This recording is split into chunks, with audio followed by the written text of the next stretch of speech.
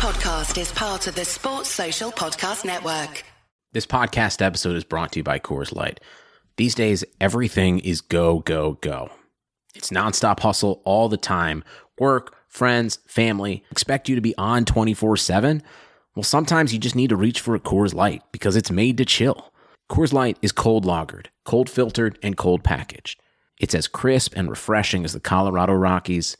It is literally made to chill. Coors Light is the one I choose when I need to unwind. So when you want to hit reset, reach for the beer that's made to chill. Get Coors Light in the new look delivered straight to your door with Drizzly or Instacart. Celebrate responsibly. Coors Brewing Company, Golden, Colorado. When you're ready to ride Metro, we want you to know we're ready for you. Here are just a few of the people at Metro to tell you how we're doing our part to keep riders safe. We're cleaning like never before. We're hospital-grade cleaning. You'll find hand sanitizer stations all over the Metro. No mask, no Metro. Need one? We have a few extras. At Metro, we're doing our part to keep the D.C. area moving. Find out more at WMATA.com/doingourpart.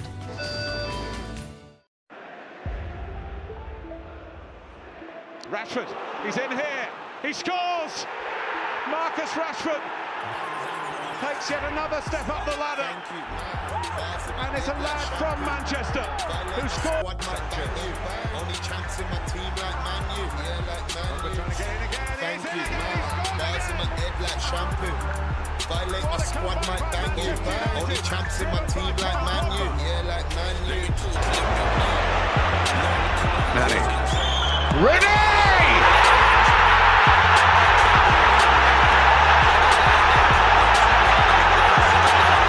Defies description. How about Martial is isolated. Skirtle here. Oh yes! Welcome to Manchester United, Anthony Martial. I beat for backstage till the bar's done. Slap one, slap two, that she danced on. Like Rashford, I'm a fast one. Thank you, man. Bars in my head like shampoo. Violate my squad, might bang you. Only champs in my team like Man U. Yeah, like Man U. Thank you, man. Bars in my head like shampoo. Violate my squad, might bang you. Only champs in my team like Man U. Yeah, like Man U.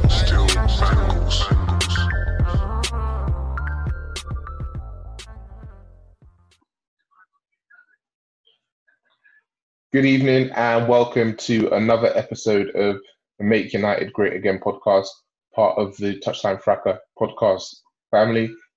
Arguably the content kings, but we'll let the people decide. This evening I'm joined by two regulars. Seb, how's it going? What's good, man? You know, we had to come on and put the team on our back, innit? So once again, you got the customary glass of LO, doing it right. Elijah, how's it going, mate? I'm all good. It's 9 a.m. Always. We'll never forget that, bro. So I want to start just by touching on a few interesting things that have come out reunited this week. So obviously throughout the season, we've been talking among ourselves about all the different players that are going to come in and all the different players that are going to leave. I think for some United fans, I'm not surprised myself, but there's finally been a kind of dose of reality from Ed Woodward essentially coming out to say that anyone who still has any thoughts and hopes of a huge transfer window with loads of incomings and outgoings basically needs a reality check. And from everything that I've read, it seems that we only have two main targets this summer, one being a certain Jadon Sancho and the other being a certain Jack Grealish. I just wanted to speak to you both just to get your feelings on that information. I'll start with you, Elijah. I haven't heard from you in a bit, so it'd be nice to hear what you think. It's not surprising. I think what Woodward said was, the problem is that what he said is completely correct and it is completely in line with what is happening around the world right now. Problem is the fact that over the years, he's kind of lost the trust of the fans in terms of doing business correctly. So some fans will look at it as a early chance for him to have an excuse for us not doing all the business we need to do for the summer. But really and truly, he is very correct. in terms of the amount of money we're going to be able to spend is going to be restricted, even even given the fact that we're not going to be as affected as most clubs in the world. The amount of money that's being cut out the game right now because of all these things, because of match day revenue potentially being lost altogether, the TV money that's still all up in the air, Champions League money and prize money and such and such. It's just you can't project or budget for that. So when you can't do those things, you have to be cautious, because being too overzealous, it could put you in a bad situation in the future if you don't meet the future targets that sets the future budget. So in terms of that, he's completely correct. But the thing is that, like I said before, it's going to affect most of the clubs in the world like worse than us, and we are in a position where we are basically in a much better, like we are able to basically do things that most clubs aren't able to do. A lot of clubs have been agitating about the money and stuff. We've seen with Arsenal how they have basically tried to harangue players into taking a pay cut. Genuinely hate to see it. For a year. And like that, stuff like that would never be, I actually know it would never cross their minds, because it's like, in terms of the PR and the amount that they have stressed how much money we bring in, and they can't then do a U-turn and then just say, yeah, this is all, yeah, this is all like messed up or whatever, and then we have to cut all our money. So essentially, I think in the end, I do think we'll be in a better position, and I think what will happen is transfer fees will come down a bit, and then we might be able to negotiate our fees for lesser money. But I do think we're going to have our budget severely slashed. Naturally. Sebi, what are your thoughts about the two players we are linked with? If this summer goes as should be, so Grealish and Sancho, are you happy with those two players, or do you think we should be focusing on other areas?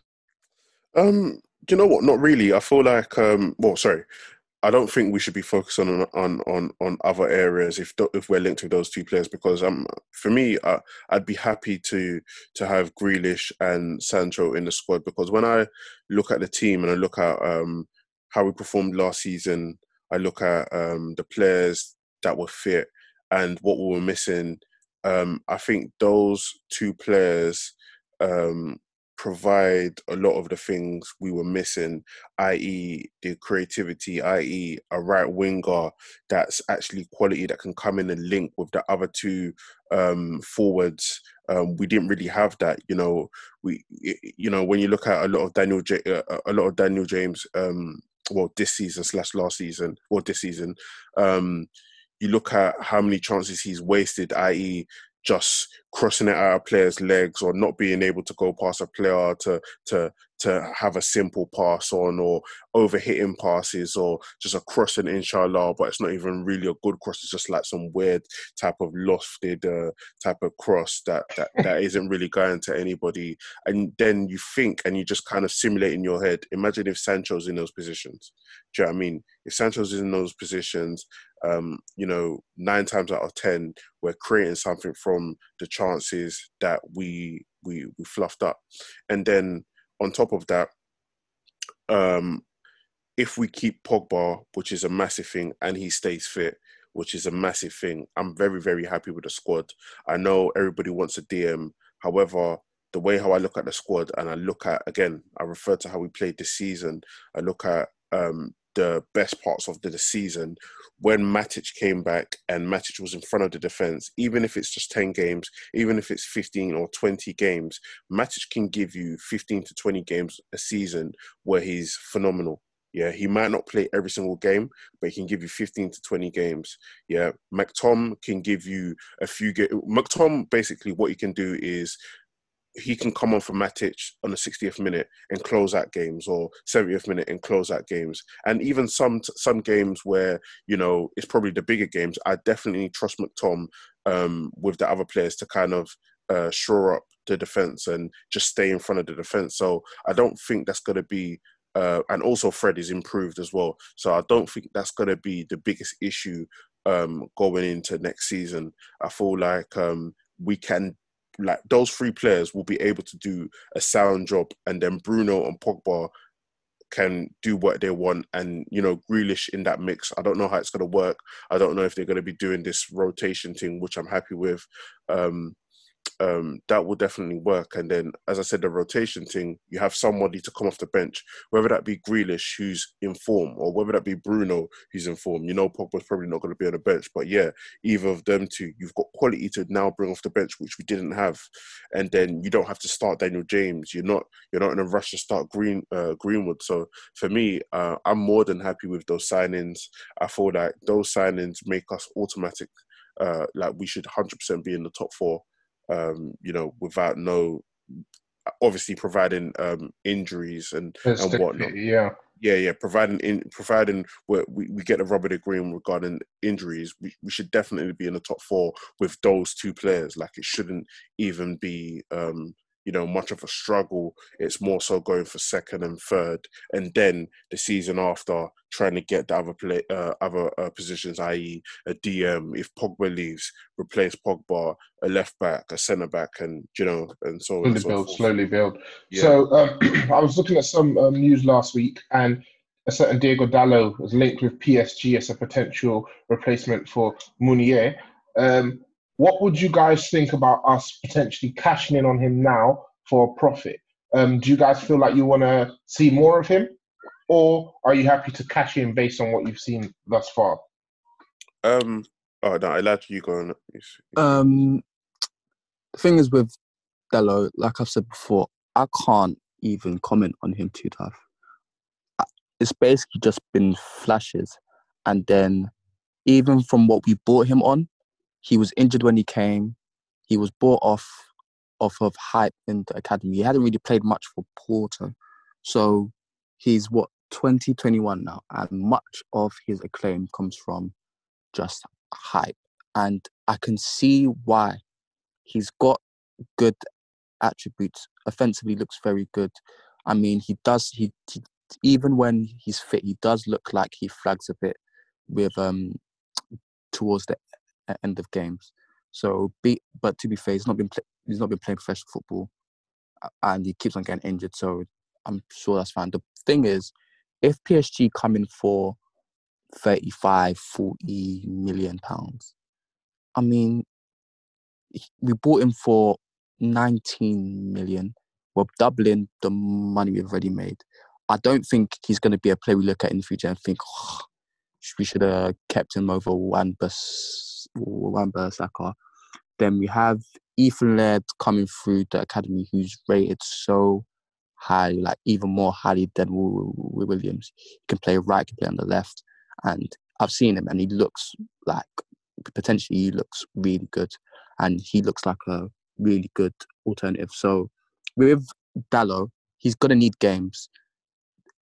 And he's not going to get that game time with Wan-Bissaka. So if they do come in with a big bid, I'll be fine letting go. If not, I mean, I don't see any problem in him staying. It's another option, but it will be bad for his development because he's not going to play as much. He'll probably be playing left back because that's where more of the opportunity will come. But yeah, I mean, if he is fit regularly, maybe Wan-Bissaka can rest more, because I do think that's an issue within our squad where we just can't rest players because either the alternative isn't good or the alternative is injured. So yeah, makes sense. Dallo, my understanding, he can play on both wings or both fullback positions, should I say? Is that not the truth, or are you somebody who just rather see him on the right, Elijah? He can play both. I mean, that's what they said when he came, and he has played both. But to be honest, I've not even been impressed with him that much at right back. So him at left back. A bit baby steps, yeah. Yeah, because even when he played left wing back versus Barcelona, he didn't look it at all. So like he needs to focus on becoming a good right back and being able to have the stamina to get up and down the wing as a right back before he even starts thinking about playing on the wrong side. As a fullback as well, that sounds horrendous. Exactly. Any thoughts you want to add to that, Seb? Yeah, sorry. So for me, just kind of echoing Alad's thoughts. If the money's there, I think we should take it. But obviously, from our point of view, yeah, we double the price. But from his point of view, you got to think about it. You're a 21-year-old right back, and your club has just bought another 21-year-old right back for 50 million. So automatically, regardless if you're a better attacker or you're better in a certain aspect, you're not getting the game time, or you're not getting the game time that you need. And then on top of that, you got Fossey Mensah, who's just got an extended contract, who can also play right back. So it's not that much of a miss if Dalot goes, because you've got other players that can actually fill in that right back and can cover right back. Even Williams, who's right-footed, can cover right back. So I don't feel like that's our biggest issue. And I'm not a fan of right-footed players playing left back. Like, in fact, it's not even. I feel even weird saying I'm not a fan of right-footed players playing left back. It's a Man United thing. Man United are the only top club in recent history that have been doing this type of inverted left back type of situation with Ashley Young and Brandon Williams. It's ludicrous. It makes no sense. A top club of Man United stature should not be playing a right-footed left back. Simple as that. Like every top team, even in fact every team in the Premiership has a left back, has a left-footed left back. Maybe a couple of the bottom teams are doing some next mix up and inshallah, but all of the top half teams, at least they've got a left-footed player that can play there. That's the basis of football. That's just for balance. It just makes perfect sense. So for me, I don't want to see him play left back. I don't really, really want to see even Williams play left back. The ideal scenario for me would be if we sold Dalot for 40 million, go buy a left back with that money. Do you know what I mean? Go buy a left back with that money to go and challenge, and then play, and then use Williams as understudy to Wan-Bissaka. That would be ideal for me. But yeah, Man United ain't that shrewd, so yeah, God knows what will happen. Cool. I think just as a piece of news that we probably already knew about, but it came out today in the United report. So it looks like pre-COVID-19, the chances of Pogba leaving were pretty high, despite all the news we've heard. Some saying he was staying, some saying he was going. But as a result, and I guess this links back to what Ed Woodward said, the transfer market is going to be a different place this summer, and I'm using air quotes here because who knows when exactly transfers are going to start and when the transfer window is going to open and close. And if you have any thoughts on that, I know obviously said you're pretty much a card holding member of the club who wants Pogba gone. So less from you and probably more from Elijah, who has a more even killed feeling towards a certain Mr. Pogba. So reading that report and hearing that, it looks like he's going to be staying come hell or high water. Are you happy? Relatively, yes. I am happy because it's our best player staying. You can't be happy about that. Yeah, it just adds. To be honest, if we get, for example, if we get Sancho and Grealish, and we still have Pogba, it just adds a whole different dimension to the team, because I think that with the players we have right now, we are amazing at transitioning. Pogba, Bruno, Martial, Rashford, then you have Greenwood. I think they all look amazing in transition, and that's why we look so good in the big games. But in those tight games where decision making has to be consistent, and you have to have that sort of calm in tight areas. When you have Sancho, who has displayed that, like when even in Germany, like it is a very transition-based league, but just watching him for England, where he just always seems to make the right decision. There's a good way of pass. He doesn't look like he rushes anything, and it will just add a different. And then you have Grealish as well, who just looks like he glides all over the pitch anyway. So having someone like that to come off the bench and just add that like different, like just that technical security, just being able to push teams back, keeping hold of the ball, like playing like good combination play, because we know Martial and Rashford, they love to link up and do the quick interchanges. So adding Sancho to that, adding Grealish to that, I think you already have Pogba, you already have Bruno. It's just adding so much. So I do think with Pogba staying, I do think it will be very good. But it's just about what Pogba is consistently. And that's all it is. And it just depends on how he's used. What the thing is, if we do get these signings, he will have to have a defined role.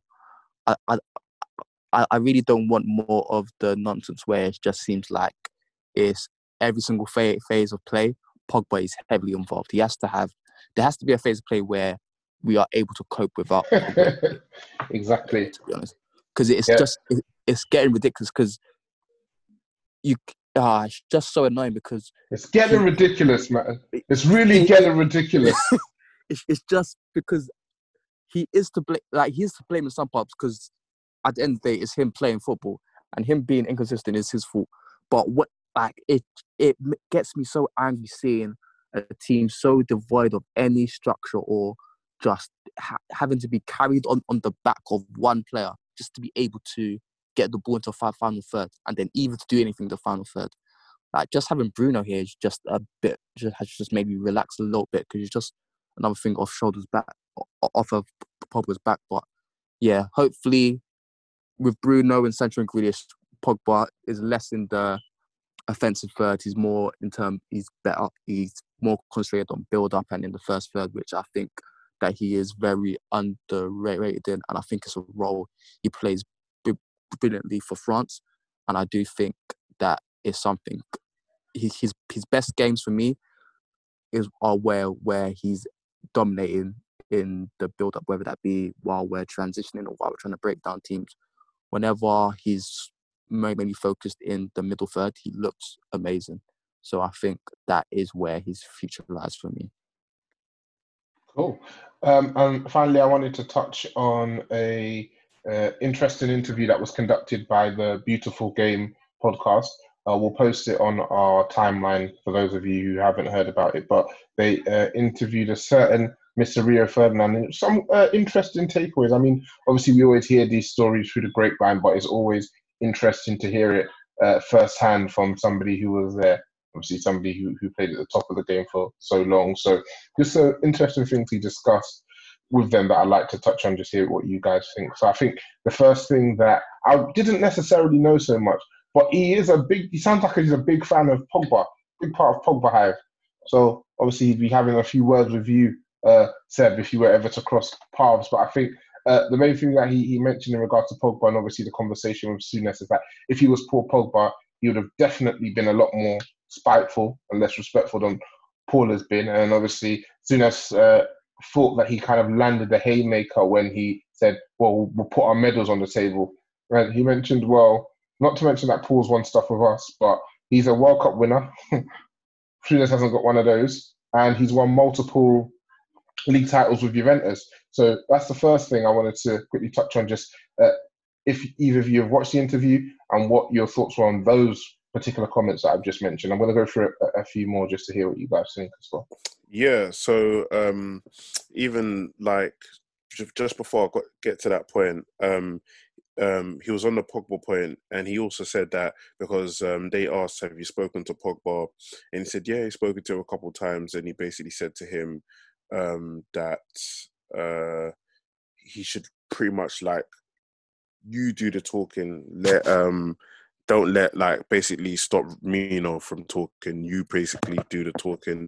So I found that interesting. And then obviously the conversation progressed to the Souness thing. And I feel like Rio was right, because he was pretty much saying like Pogba possibly doesn't know him. So how Souness is offended by that, and they called like some emergency MI5 meeting to discuss why Pogba doesn't know Graham Souness. I feel like that was totally unnecessary.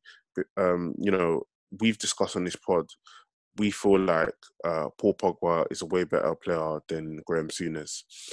On their Beautiful Game podcast, Rio definitely did say that Graham Souness is a top player, and I respect Rio, but bro, I've seen the YouTube footage, so you know what I mean. Like, we're just gonna have to differ on that one. But He's yeah, arse, man.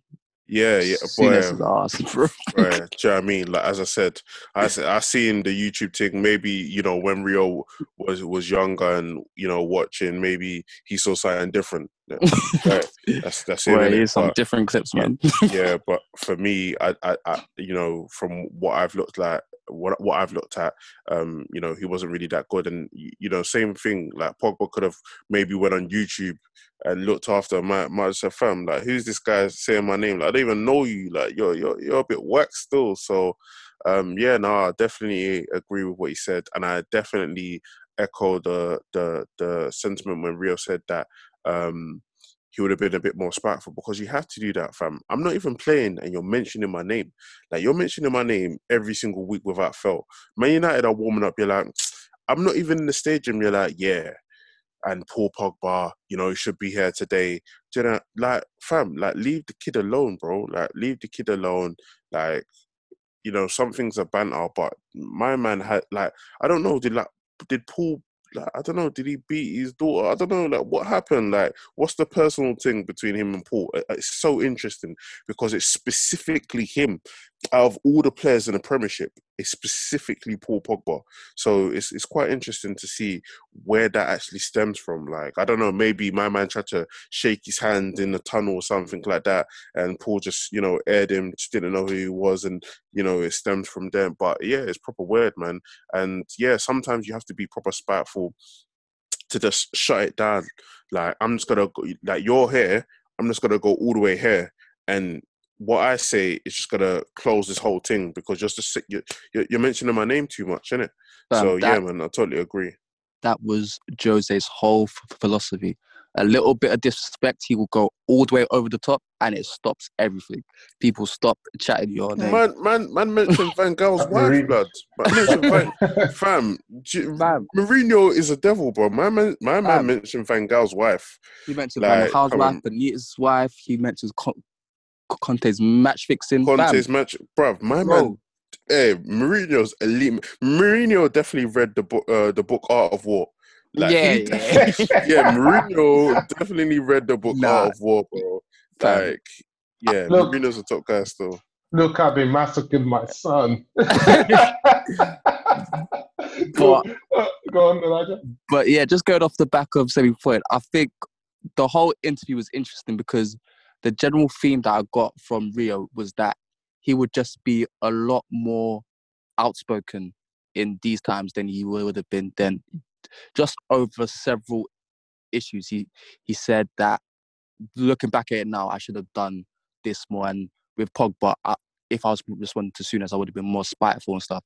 So I do think the game has changed in terms of being a personality as a footballer. I think before you would have to be very media trained, very cautious with your answers, because in a weird way, I do think the press has kind of calmed down, especially for the England team. That whole England team, the amount of like glare they were under, just like, I still remember the 2006 World Cup and all the WAG stuff and all that stuff. It was crazy. Like, every single thing, it was scrutinized. There were scandals coming out all that time. So like, though, like, the England players back then, they were very, like, probably except for Rooney, to be fair, they just tried to toe the line, really. But I think Rio, he's seen that as it mounts up, it's going to keep going and going, and then eventually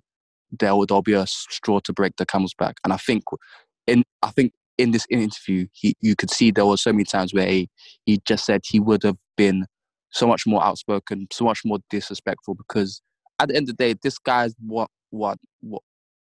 six Premier League trophies. I think outside of of like the 92. I think that's the most of any Premier League player, I think. Yeah. And then he's got a Champions League. Like, he's certified in history as one of the best English centre backs ever, if not the best. So like, when you're at that stage, like, I do respect what he was saying, because I think he wishes he was able to be more of a like outspoken character and more of a leader, not just in terms of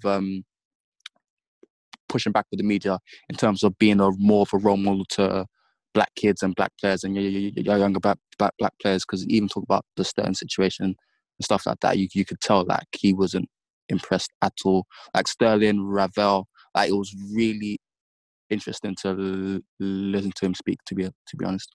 Yeah, he touched on his relationship with John Terry, didn't he? They don't talk anymore. And he's also touched on the incident between Patrice Evra and Luis Suarez, and how he advised Patrice that he should shake Suarez's hand. And after Suarez moved his hand, that's when Rio had to move his. The blood of my enemies. That's how we're moving. The enemy of my friend is my enemy. Yeah? No, Rio's a real one for that still. Yeah. Because like how he said it is basically, he said Patrice came up to him before the game. He's like, oh, I don't know what to do. Just ask for advice. And Rio's like, you know what? Just be the bigger man. You know, let's sort it out on a pitch. Basically, just saying sort it out on a pitch. After it's done, do you know what I mean? It is what it is. So Patrice actually tried to be the bigger guy, even though he was the one that was abused. And Suarez moved his hand. And Rio, like a real G, backed it, moved his hand and didn't shake my man's hand. And I definitely respect that but that just goes to like a certain mentality, bro. I feel like that's just ingrained in like a certain type of footballer, bro. Like, because even on the podcast, it spoke about the talent that the Premiership has from inner city London, especially like South London, where he's particularly from. And they reeled off loads of names of up and coming players or talented players that are currently in the Prem or that have played in the Prem that come from where he's from. And that's more of an art thing, or more of I don't want to say street thing, but it's more like you back your brethren, do you know what I mean? Type of thing, like, do you know what I mean? Type of mentality, which I definitely respect. I definitely expect, like, if, for example, flipping, don't know, for argument's sake, say Sancho just come on United and an episode like that happened and someone didn't shake Rashford's hand. Sancho is not shaking that person's hand. Sancho's not shaking that person's hand. And I feel like it's like, I love that. It's like where you're from, like, yeah, you're a professional, but where you're from, like, so many people can relate to that action where you just backed your friend and you've done it in a professional way. You ain't beating nobody up, you ain't beating no one up or whatever, but not shaking his hand for me was a big statement. The thing I love is that I remember in like the first 2 minutes of that game as well, after Suarez didn't shake the hand, Evra and Rio both tried to clatter Suarez at the same time. I remember that. They were chomping at the bit, man. They wanted his blood. I could tell Rio was. I just remember that I could tell Rio was fuming. He tried to wipe out Suarez, like proper on a keen thing. Like he was fuming. So like, seeing him say that, I was actually surprised he told Evra that he should shake his hand, because with Evra, I know he's very stubborn and very headstrong. So for him to go to Rio and ask for his advice, and I would have expected the same thing from Rio, but for him to say shake his hand, be a bigger man, I guess it was kind of the point I was making earlier about trying to placate the media and play down this stuff. But I properly respect the fact that because you know what, in my head, it's been kind of changed. I always remember it as Evra didn't shake Suarez's hand, but then I was watching it back and I realized, yeah, Suarez was the one who didn't shake Evra's hand, and I think it's just because it just didn't make sense to me, because it was always like Suarez was trying to act like the victim when he was the one who actually abused him. But yeah, it's definitely big respect to Rio for that, and it really does show where he comes from. To be honest. For real, for real. Finally, I wanted to touch on some news in regards to the Prem potentially starting back up again. So I think the latest thing that I've seen in the papers is the idea of a potential hotel lockdown. So essentially, for is it six 6 weeks. playing weeks? Yeah, Yeah. something Six like that. playing Yeah. weeks left.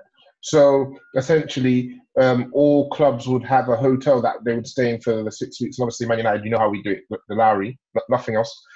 You'd have a hotel that you stay in for 6 weeks, and the away teams, and you'd have half of the hotel, and then the away team would have the other half. And every time after the away team left, they'd get a deep clean. The hotel would get a deep clean, and then another away team would come in. Also come out is that it seems that the government and the Premier League are on the same page that as soon as it's possibly viable for the Premier League to start up again, they want it to start up as soon as possible. I think even to the point that foreign players who are abroad have been asked to get back to this country by next Tuesday. We'll verify those reports, but what are you guys' thoughts, A, on the hotel lockdown and what rooms we'll be getting in the Lowry? And secondly, the idea of the Premier League starting up again not too long, relatively not too long. In regards to the hotel thing, they're trying to make football come like Love Island. You know what I mean? They're trying to do a Love Island thing, 6 week thing, which is it's interesting. But do you know what? I guess like the theory around it works, in it. Like, you know, the theory is okay. You're basically self-isolating. Do you know what I mean? So everybody's self-isolating together. So the theory around it works. But just when you think about all the moving parts, you know, all the people that have families, like just everything, going to the shop, the chefs, everything, yeah, everything's going to have to be perfect for nothing to happen. And I understand, you know, why they want to bring football back. And I'm pretty much like on that side now. I'm just like, I'm tired now. Like everyone keeps talking about bring football back. All right, cool, whatever, bring it back. But one thing you have to understand is you have to be careful because nobody knows what they're doing. With this corona thing, we're still shooting in the dark, innit? So we don't know about if there's a second rate of infection. Nobody knows. So everybody's like, oh, once you've been infected, you can go out. You don't know if you can catch it again. It's not been proven. Like, do you know what I mean? There currently isn't no vaccine. So it's just interesting. But then obviously on the flip side, one of the reason why the government's going so hard for football to come back is morale of the country. Do you know what I mean? And this is quite interesting because you know, you got 3 weeks ago, you had the government, you know, on the footballers' backs, wage cuts. Now they're saying, bring football back because of to boost the morale of the country. And now you understand how important footballers are, how important football is to everyday life. It's not just about kicking the ball and whatever. Like it's a sociable thing. Like I can stay, like if, for example, if we had this lockdown, okay, let's say for 2-3 months, you could stomach it if you had football on. Football would be on, you're like, fuck it, you know what, at least this ball on, I can stomach it, boost morale, there's something to talk about, something to laugh about, whatever. No football on at all, the country's actually suffering. And it's interesting because, like, now you're seeing how big of an impact football is to this nation. It's massive. So I don't think that players' wages should ever be questioned again because they're actually begging for football to come back. It's a cultural impact, isn't it? I think we've been inside now for quite a while, and I don't know how it was for you guys, but when I was out briefly over the weekend, it was a lot busier than it has been in the last few weeks. And I think the nation's gotten to a stage where people are frustrated with being inside, being cooped up. So yeah, you're completely right in terms of how important football is to the culture. Saturday afternoon, that's what people are used to watching. Even if you're not going to the games, that's you engage with Soccer Saturday on Sky Sports, and then the same thing on Sunday. It takes up your whole Sunday. A lot of the time, it takes up Friday evening all the way through to Monday evening. So the quicker that can come in and, you know, lift the mood a bit, as they like to say. Do you want me to lift the mood a bit? Play a bit of football. Play a bit of football. Yeah. What were you gonna say, Elijah? Because I did cut you off there. I think I do think the whole idea is a bit ridiculous because I'm thinking a hotel 6 week, that's fine. Home team and away team. The away team's gonna have to travel in. I mean, that's potential contact with loads of people, and then will this hotel it will have to be a few neutral venues because having all these players travel all across the UK just doesn't sound like a good idea. Traveling by train or by plane or whatever, it's just giving too much potential for so much contact. And in the worst case scenario, a player does contract it. That's the whole squad out for 2 weeks. So what's going to happen then? Like, it's so, I don't know, it's just so, I think we're trying to run before we can walk. With Germany, it's understandable because they've controlled the stem. They've had as many infections as us, but they've had about a tenth of the deaths or something stupid like that. So with Germany, them being able to do it until, say, we're going to open up May 8th, they've shown a capability of being able to deal with it properly and stem the flow of deaths and stop people from dying. Basically, there are at least 400 people dying a day with this. So just increasing the risk of people being able to contract and then it spread. It seems a bit really ridiculous to me. I do think, I think I understand the morale thing because it without football, the country doesn't really, the country socially is just not there. Even just looking at the World Cup 2018 when England got so far, I've never seen the country that happy in my life. The sun was shining more. People were walking around London smiling. I've never seen it before. So just what football's able to do for society is crazy. But I mean, it's not. I don't think it should be put at the risk of having a second wave of all these infections because they've done a calculation. There has to be at least 300 people at every single game, and boy, yeah, that. Yeah, across all the professionals who have to be involved for everything to work properly. So it is a literal life and death situation. Who would have thought the wildest lad on Making United Great Again, preaching the most caution. And just to double down on some of the numbers he used, I think we've been in and around 800 deaths a day for the last week, maybe 10 days a week. And Germany's deaths with a similar rate of infection is 5,000 deaths, while we're at 21,000 deaths. So I'm with both of you in terms of looking at the bigger picture and making sure we have a true handle on the situation before going any further. And the worst thing, we're at 21,000 deaths, and that's just in the hospitals, not accounting for care homes or at home or whatever.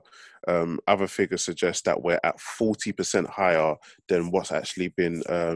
That's what's been said on the news. So it's just hospitals that's what I'm saying. It's an absolute madness. I think last week the actual figures were published by, I don't know, whoever publishes the proper figures. It was 40,000 or something like that. Yeah, it's absolutely, it's crazy. Yeah, man. They done, I think it was the ONS. They because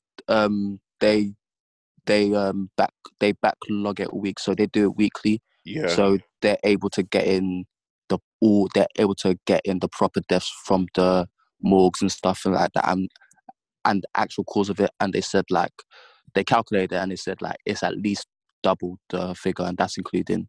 So and that's taken in care homes and stuff like that. So just thinking about that, a full 42,000, that can feel what. You think about Goodson Park, that could probably fill that stadium.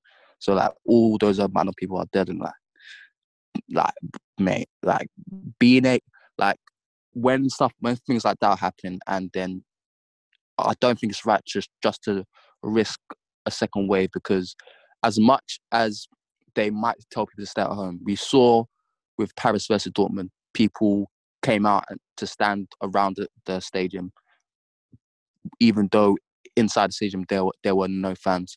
So like, how are you going to be able to police that? Like, as much as people have tried to stay at home, now they're coming out more. If football does come back, there's a potential that people will just go outside and start to mingle more, and it has a potential to be really bad, So yeah, I think it has to be like, there has to be a big caution with them bring it back, because I don't think it would be suitable to bring back before the end of May at least. I agree with both of you wholeheartedly, and some good practice there suggested by the two of you. Proud of you, lads. So with that being said, our throwback game this week was the 3-2 classic against AC Milan. This game takes me back because I remember so much of my memory around the time. Did you both catch it? I caught the highlights. But I didn't watch the full game now. It's normally not like you. Seb just watched the goals. Yeah, I did. Yeah, cool. So, just taking you guys back, I'll give a bit of a backstory to the game. So, like I say, it was in the 06-07 season, April the 24th at Old Trafford. We won 3-2. That was the same season that we had battered Roma. Yeah. And the reason I remember it so clearly, because obviously that was the first season that Ronaldo was emerging as a superstar. And before the game against the tie against Roma, Amantino Mancini had scored like a wicked goal against Lyon. It was like he'd done like 3 or 4 step overs. Oh yeah. Oh my God, I loved that goal. Shifted it left foot and it went top corner. And then he ran and then he did some like celebration dancing around the corner flag. And I'll never forget it because I was watching it with my friend, and on Sky Sports, when they were playing it, they played some like old school like Frank Sinatra music with it. And we were just cracking up, man.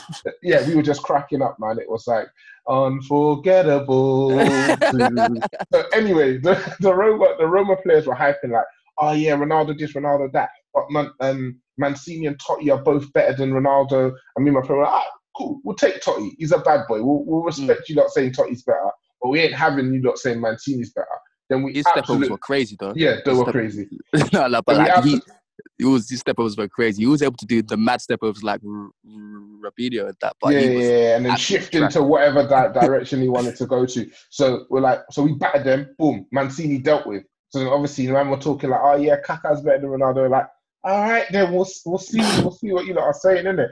That was a good game. That was a really good game. What I remember back, which didn't feel that way when we were watching it, was how much better than them we were. So the lineup we actually played on the night, we had Van der Sar in goal. We had John O'Shea at right back with a Gabriel Heinze and Wes Brown centre-back partnership.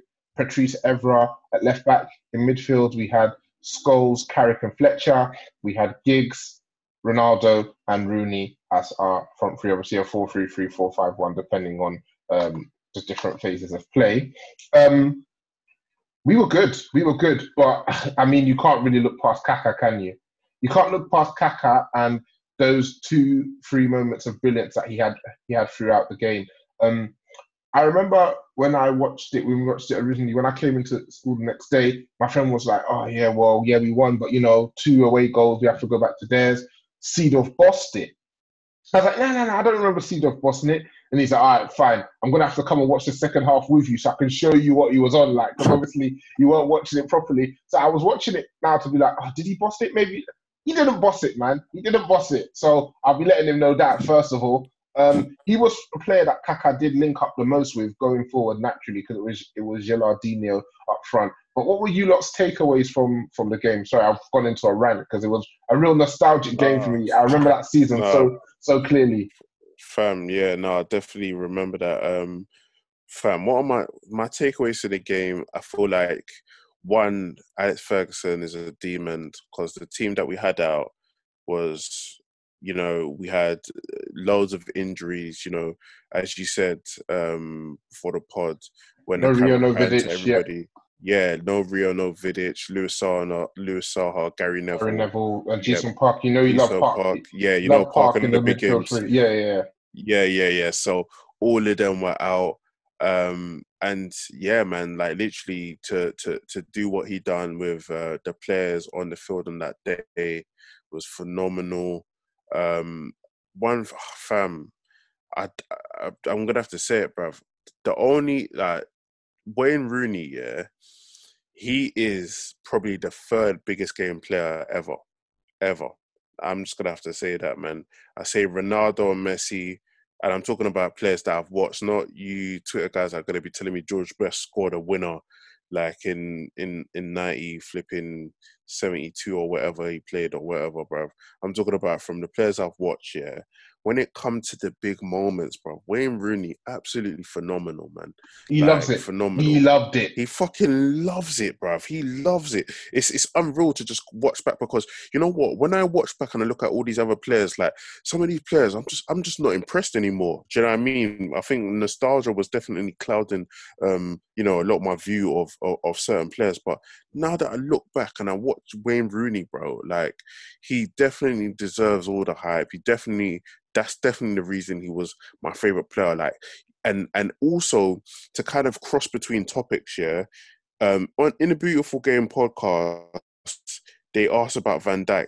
I still need to listen to the rest of it, but they were basically saying, like, Rio basically said when he was playing, there was 8-9 world-class centre-backs, at that time. So you've got 8-9 world-class centre-backs all battling to be the number one centre-back, and to be rated as one of the best centre-backs of your era at that time definitely carries more weight then, because he's saying right now, who's there?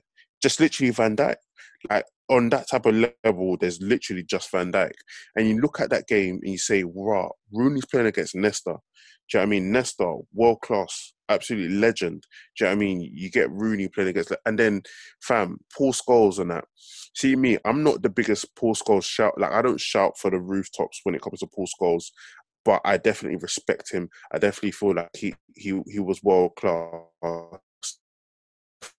The system we played, along with the teams we were in, Paul Scholes, for me, when it comes to our generation, is underrated. But players that played with him or people of that generation definitely rate him. But the assist for Rooney's goal, man, phenomenal. That assist, I don't even know what to say, bro. That was football. That was football. Football, bro. That is media central. That is media central right there. Do you know what the worst thing is? Fam, that assist is so crazy because that's, if you remember the 4-2 game at Highbury, there was O'Shea goal. He done something like that as well. Just first time, just dinks it over the defense. Like he was crazy. Like that assist is crazy. You have to think, fam. I kept on replaying that assist because you have to think about the levels, bro. The levels just to pull that off. Yeah, semi-final of a Champions League. Semi-final of Champions League. He done it like it was just the next thing. Like fam. Bro. Absolutely unreal. That's football. That's when the football's in your blood, man. It was almost like if he was playing about with his friend, that's what he would have done. Exactly. Just the ball came to him and it was almost instinct. And I remember another memory from the time, Alan Ball, he was one of the World Cup, the 1966 winning squad. He died that week, and his son was talking, and his son was saying that it's crazy his dad just died because they were talking the other day about that assist that Paul Scholes gave, and he was just talking about how good of a player Paul Scholes was, and just how he encapsulates everything that's great about British football. And yeah, that was a moment of sheer genius. What I remember looking back as the game was, Ronaldo was on it. I don't think he passed the ball once. Fam, he was on. Ronaldo was on step overs, cutting, and inshallah. That's what Ronaldo was on, bruv. He'll do some step overs, he'll cut in, and he'll try to smack it from far. And you know what was actually quite funny as well? It was good. It was funny to see because, again, as I talk about nostalgia and whatever and that, yeah, it's like, all right, cool. Ronaldo had a couple of free kicks afterwards. Giggs was like, oh, give me the ball, man. Giggs was on the ball, and Giggs was taking the free kicks and that. Obviously, he missed and whatever, but Ronaldo, like, I don't know, bro. Like, for me, like, I definitely see the similarities between him and Rashman. Like, yeah. I see like, when I look back and I look at him and look at his frame, look at everything, other than his leap is I don't even know. I've never seen anything like it. The way he jumps up for a header is crazy. And he hangs. Even for the first goal. Phenomenal, man. They gave that to him in the end, didn't they? Because I remember when we lost, I was like, yep, Ronaldo got his goal. I'm happy for it. Kaka did the same, but Ronaldo got his goal and Rooney got his goal. So they're all levels, yeah? My friends are like, come on, man. He needs to score a proper goal, man. Not no deflecting off Dida's hand thing. But yeah, he's always had that insane leap. And then you think back to when we played Real, and I remember that leap for his goal to equalise at the Bernabeu. And Fergie was like to Evra, first when they came in, oh, you could have challenged him. And then he watched it, it's like, it's cool, whatever. Never mind, there's nothing you could have done about that. Like this, once Ronaldo's in the air, there's literally nothing you can do. There's nothing you can do. Once he's in the air, just try and slap his knees or something, man. Like, yeah, fam. There's literally nothing you can do, yeah. And then, so like, when I look at Ronaldo, I was like, listen, I was like, fam, Rash can literally be this. Like, he can literally be this. Like, and then this is why, like, I look at this Man United team and I look at the players we have and I'm thinking, fam, like, we are 2-3 years away from absolute madness. If the basics are there, man. Yeah, if we get the recruitment right, we're from a madness. The one thing that really, really annoys me is the thing that we've been missing is we need a hungry number 9. So Martial needs to be more hungry, bro. Because when I look at Rooney, bro, the guy is just, fam, like, I don't even know how to describe it, bro. Like, the guy is all action, bro. He's literally all action. That's the thing. With, like, that game was crazy because I remember we scored early. I remember going to that game nervous because all the injuries. We scored early and then Kaka came. And he tried to ruin my whole day. Yeah, he ruined Evra and Hans. Like, oh my god, fam! The head do you know what? Yeah, I remember that so clearly because like how it happened was like we had a corner. Yeah. And I think like O'Shea or somebody pushed Maldini, and so the corner got called off. So as they're showing the highlight, next thing you know, Heinz, Kaka's heading the ball, and Heinz and Finger banging into each other. Yeah. And it's like, what? How did we? Sorry? Excuse me?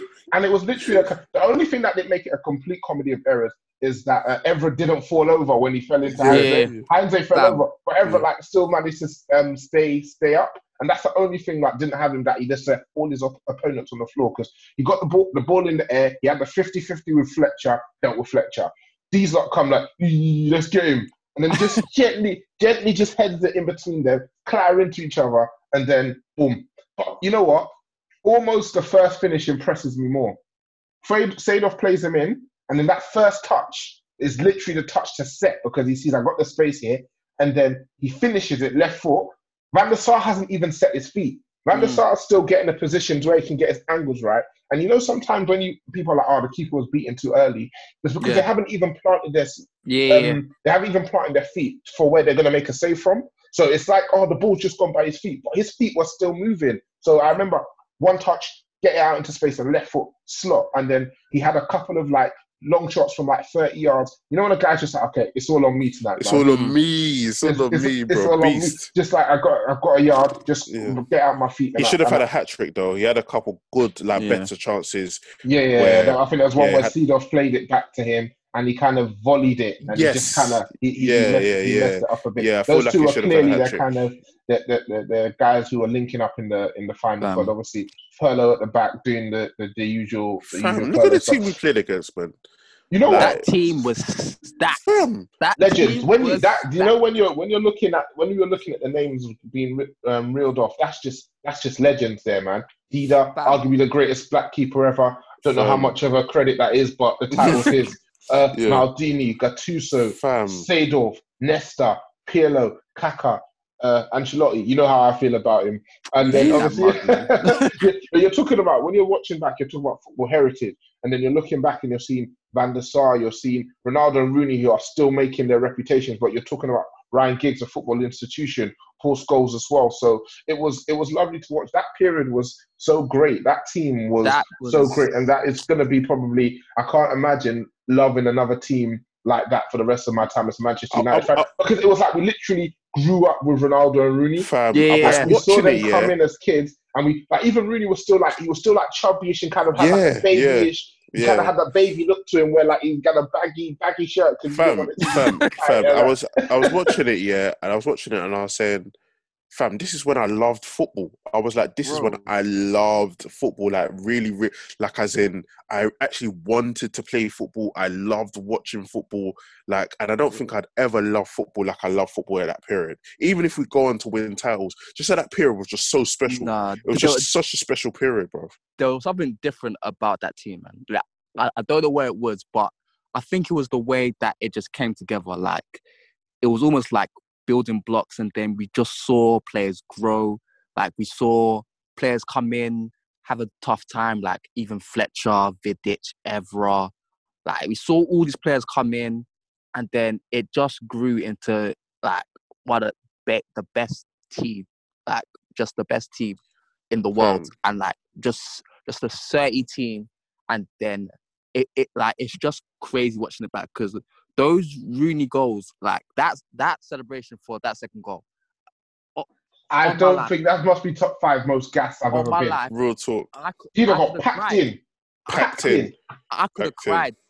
In that moment, I could have cried when he scored that goal, because I was like, you know what, yeah, this is fate. We're gonna win the Champions League, man. And like, I just felt it. I was so excited. I was like, bam, it's gonna happen. Like, and that goal, you could just see the fact that Rudy himself couldn't control himself. Like, he just. Who played him in again? I think it was Giggs. Giggs. Yeah. A line drive, yeah. And then who did he have the yard on? Was it Nesta? I think it was Nesta. Yeah. That's a big man, you know. And then he let it go, and then Dida wasn't ready for it. I think Dida expected him to shoot from there. Yeah. Again, I don't think Dida expected him to shoot from there. That is one of my enduring memories. And then I remember the leg, because obviously they weren't in the title race in Italy. So on the weekend, they were able to rest their players, but we were competing for the title. So we had to play everybody. And then when we went to San Siro, the flattest 3-0 loss, man. We didn't even put up a fight. We got guys like Gilardino scored against you, man. Wait, is that the game? Sleep, bro. Is that the game when Inzaghi scored one of my favorite finishes? Like it was like the way how he went through 1-on-1, and he just like the goal was just so phenomenal. I think Inzaghi scored it was, in my memory, it's Seedorf, who had like a right foot kind of volley. Kaká scored, and then Gilardino. Okay, I'm thinking about a different game. And I remember it was raining at the San Siro, and like Gattuso man-marked Ronaldo. Is that a game Gattuso man-marked Ronaldo? I think so. Oh my! He battered Ronaldo in that game. It felt so cold. Yeah. It was such a cold night, man. He battered Ronaldo in that game. We were playing. I think our closest chance was. Did Ryan Giggs have a free kick? I think he had a free kick that was like on target, and that was like the closest we got. We just got battered, fam. He battered Ronaldo that game. I remember, like, as in he was on him. Like, Ronaldo didn't have a sniff that game. I think they just said, Gattuso, listen, stay on Ronaldo. Yeah. I actually remember that game. Herrera on Hazard job, boy. Yeah, literally. You don't have to do nothing else. Just make sure this guy, because Ronaldo, he obviously was causing them trouble in that first leg. Naturally, it's cutting in, beating players, shooting when he should have passed, players in. But you can't allow him to get too much of a you can't allow him to get his teeth into a game, because when he gets his teeth into a game, it's hard to take it back off him. Now that was I really enjoyed watching that. At the time, I knew we were going out, because they were able to score too easily against us. They got 2 away goals. We're not going to the San Siro to do a madness. But that was one of my favorite results, man. In my memory, though, which was the only part of my memory that was shaky, it was 2-1 for ages, and we scored 2 goals in the last 10 minutes. But did we not? No. It was Rooney made it 2-2 at 60 minutes. Swear. I know, it's crazy. Yeah. I swear. That's what I remember. It was back to back. It was 2 minutes. That's what I remember in my memory as well. 2-2. If we could just get one more. One more. Then we had a couple of close chances. And then last kick of the game, he scores. But no, we were actually at 2-2 for time. Carrick missed a great chance from a corner where it came to him at the back post. And there was nobody there. And he volleyed it. Side foot volley. Yeah, wide. And it was literally, all you had to do was put on target. And the only way Dida saving that is if he pulls off a worldie of a save. There was a cross from Giggs that Rooney just missed in the first half. Giggs was pretty good as well. As well in that game. Giggs, Yeah, go Giggs, on. yeah, Speak that on it. guy- Speak on it. Fam, his later career, I'm gonna have to give him some respect, bro. I'm not That even guy, yeah, gonna give him some I respect. can't give him too much respect because of what he done. But that Oh, guy, yeah. The Rodri thing. We can't give him too much respect because of the Rodri thing. Yeah, We won't but speak on that. but that other guy, than that, yeah, is wavy. Like in Yeah. terms of what he was able to, like the fact that he was actually like a touchline winger, like get chalk on your boots winger, and was able to go past man so easily and stuff like that. And he changed. Testament to his natural footballing ability. I'll And- not forget an article I read where it was like, obviously because he's fast naturally in England, we play him on wide, but Yeah. like when teams in Europe had always, I think a few Italian teams had been interested in him Yeah. around between like 98 2002-ish. The idea was always to play him centrally. That they were always able to see that vision and technical execution. You know I don't what? forget, there was one clip Yeah. you posted like a week or so ago where he did like a mad, just like outside the foot pass with his left foot to somebody. And it was just like, I thought it was to create a chance. He was probably even older than he was now. So probably like 38, 39. And it was just like a mad techers on the pass, outside of the foot. And he was like, nah, this Giggs guy, man. And I was like, we forget that period where he was able to change his game completely and become a playmaker, a link man. Techie as hell, man. And Joe, it's mad. The fact that you say that makes sense because we've seen a lot with Ancelotti. He plays wingers in centre mid a lot, actually. So it actually makes sense that in Italy, they were looking at him and saying, this guy is too techy just to put out wide and just make him beat and then just cross it in. For Giggs, he's mad because even there was a time where he used to play behind the striker as well. And he was moving crazy, like just his touch, his close control. He was a proper player, but he's a dickhead. So I feel like definitely if kids, especially like I feel like we've got that thing where we just don't rate Ryan Giggs. His football ability, obviously his personal life is whatever in it, but when it comes to his football ability, I don't know, it's just something regarding football Twitter that we just don't rate him. I don't know, maybe because his stats wasn't good, maybe he wasn't the sauciest of players or whatever. However, the thing is, he was actually saucy as well. He was, but he's like, he's not the person that you look to and you go and check the compilation, innit? Like he's somebody that you remember. Like if you're a Man United fan, you can remember, but the general football Twitter don't really remember his sauciest moments. So they're just like, oh yeah, whatever, Ryan Giggs, look at the stats or whatever.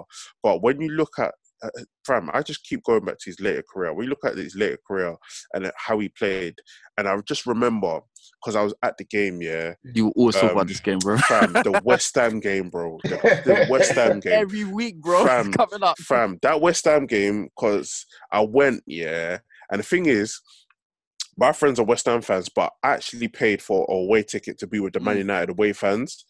And it was so expensive and we were losing. And I was rattled. I was so rattled that I paid so much money for a away fan ticket and we're losing, bro. The pass to RVP. It's ridiculous. Fucking hell, bro, man. Absolutely special. But the touch from RVP as well. Yeah. And the finish was out of this world. Like, and the for me, man. Man. Sense. Yeah, that touch doesn't even make sense. Yeah, why you taking has more respect on the outside of your foot? Yeah.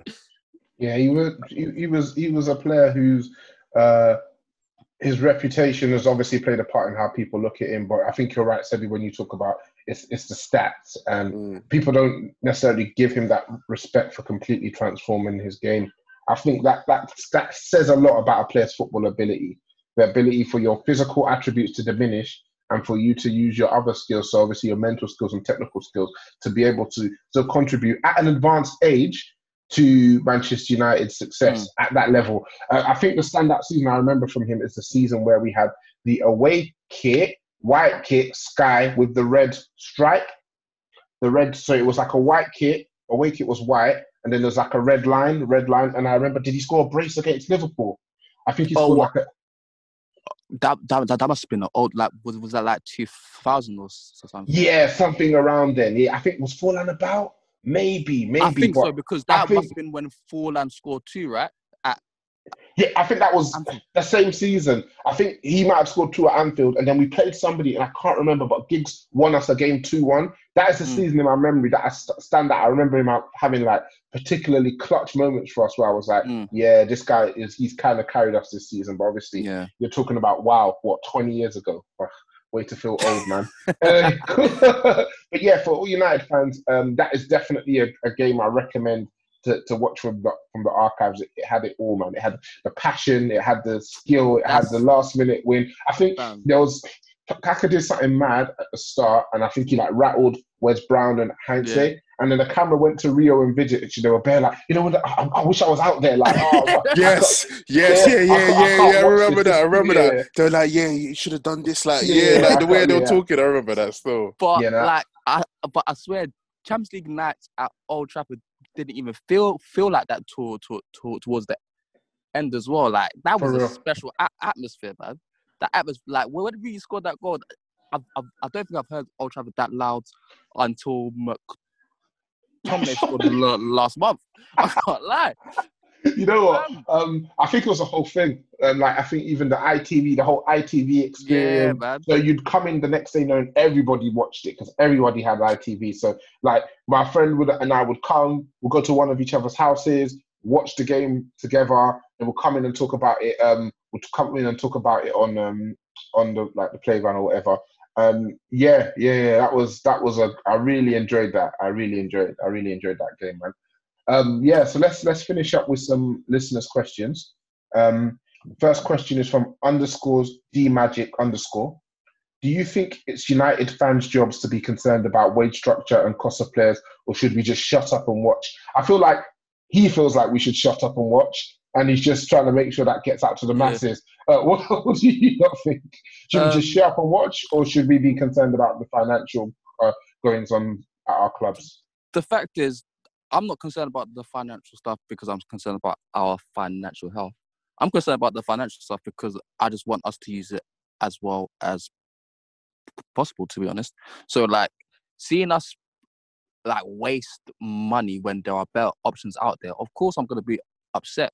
Like, that's, like, I generally do not care about how much money we spend on a player.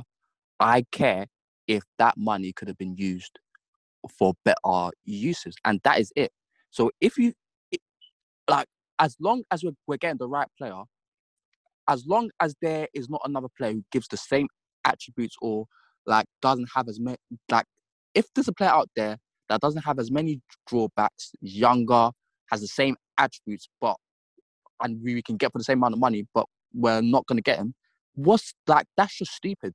Like, I'm not going to sit back and just keep quiet over stupidness. So I don't know. Why would no? That's a crazy question to me. Crazy question. Seb, anything to add on that? I don't see you disagreeing with Elijah, but you've surprised me many a time. You made it again. For me, just echoing what Elijah said. For us, like, you have to think. Even asking that question, you have to say, like, what do you want from watching football? You want to enjoy it, right? So how I want to enjoy my football, that then translates into spending our money wisely and getting the best players. So I feel like it does concern us because if the club ain't spending the money wisely and not getting, the best players or the best managers, and then on the field we're not enjoying the football, it's obviously a domino effect, isn't it? So I feel like we have to kind of care what they do with the financials. And at the end of the day, the reason, a lot of the revenue comes from us, whether that be, believe it or not, you staying at home, the TV rights, the Sky that you pay for, the BT or whatever that you pay for, you're contributing to that club's revenue. Whether you go to the games, you're contributing to that club's revenue. Do you know what I mean? So if you're spending the time or spending your money going to the games, I definitely feel like you should be concerned where your investment is going. I'm not saying you have a divine right. You don't own anything, and don't start going overboard. But I'm saying you should definitely have a small concern if money isn't used in the best way.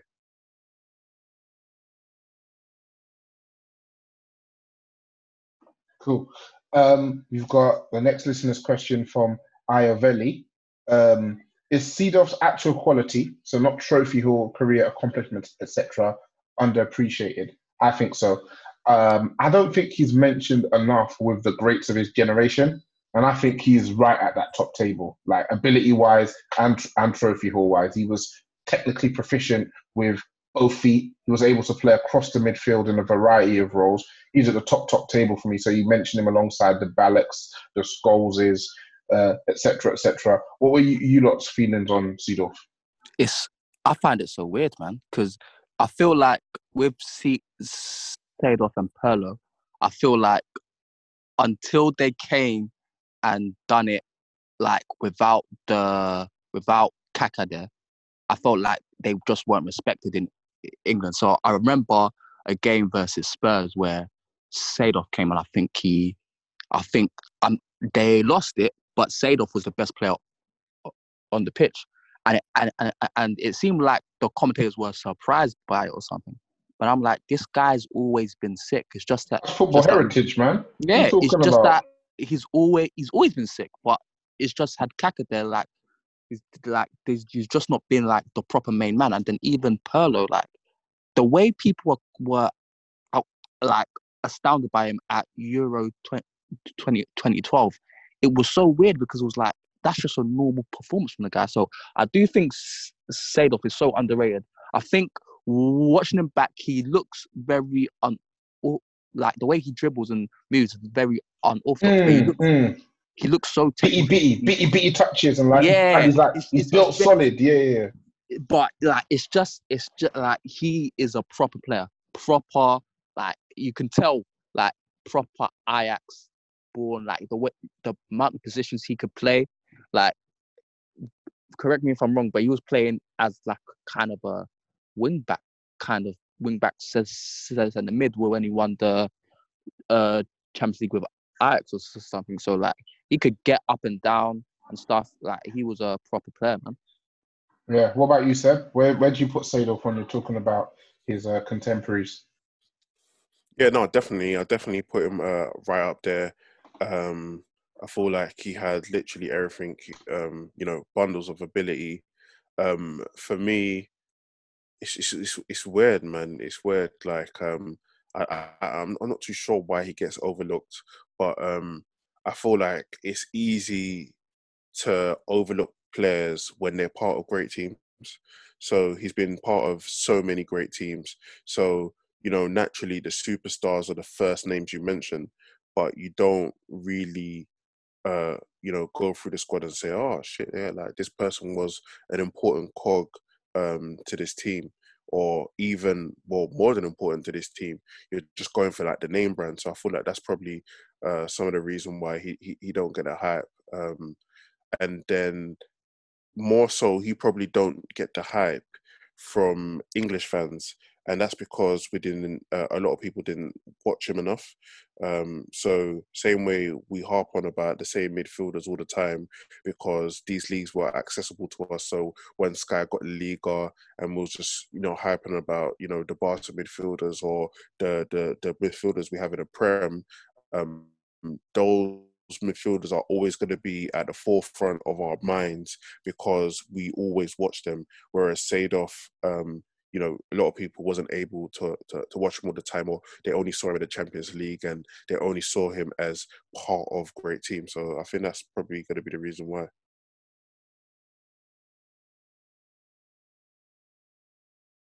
And I forgot I was muted. I was going to say maybe as well because he kind of played for a few clubs and he didn't necessarily belong to like one fan base, because obviously he played for Real, he played for Inter, he played for Milan, he played for Ajax, even spent some time at Sampdoria. But I go back and look at it. He played for Milan for 10 seasons, 430 appearances, 63 goals. So even in that regard, he's certified. Like he's an AC Milan modern era great. So I think it comes back to essentially what you said, Seb, is the fact that people didn't watch like that. I think before the game, when we were talking in school about it, again, I'll do my throwback thing, show my age. We were talking in school about it, and players were like, oh yeah, nah, their midfield's crap, man. They ain't really got anybody. Like, I think Gattuso was probably the one that was most known because of his pitfall, tenacious style. We're like, what? So English, yeah, man. Pirlo, So English. Seedorf, ballers, man. And I think in the second leg, because remember I said my friend said to me, oh, I have to watch it with you, so I make sure you watch Seedorf.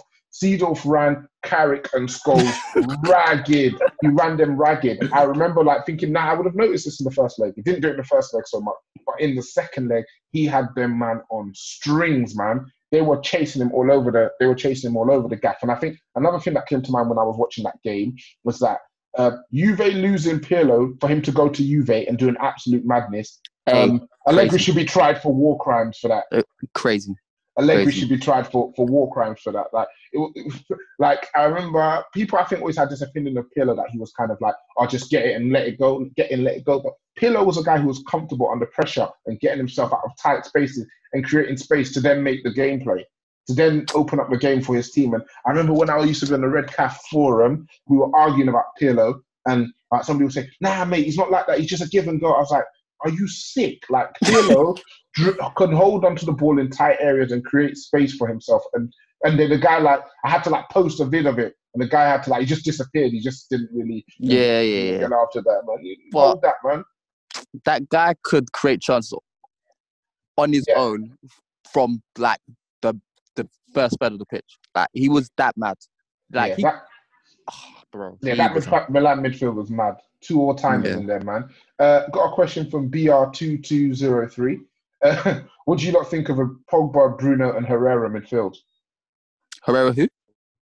What do you not think of a Pogba, Bruno, and Herrera midfield? What Herrera? There's only one, Ander. No, I'm saying what version? Whichever version you want, Nah, man. And when he first come, special player, man. Nah.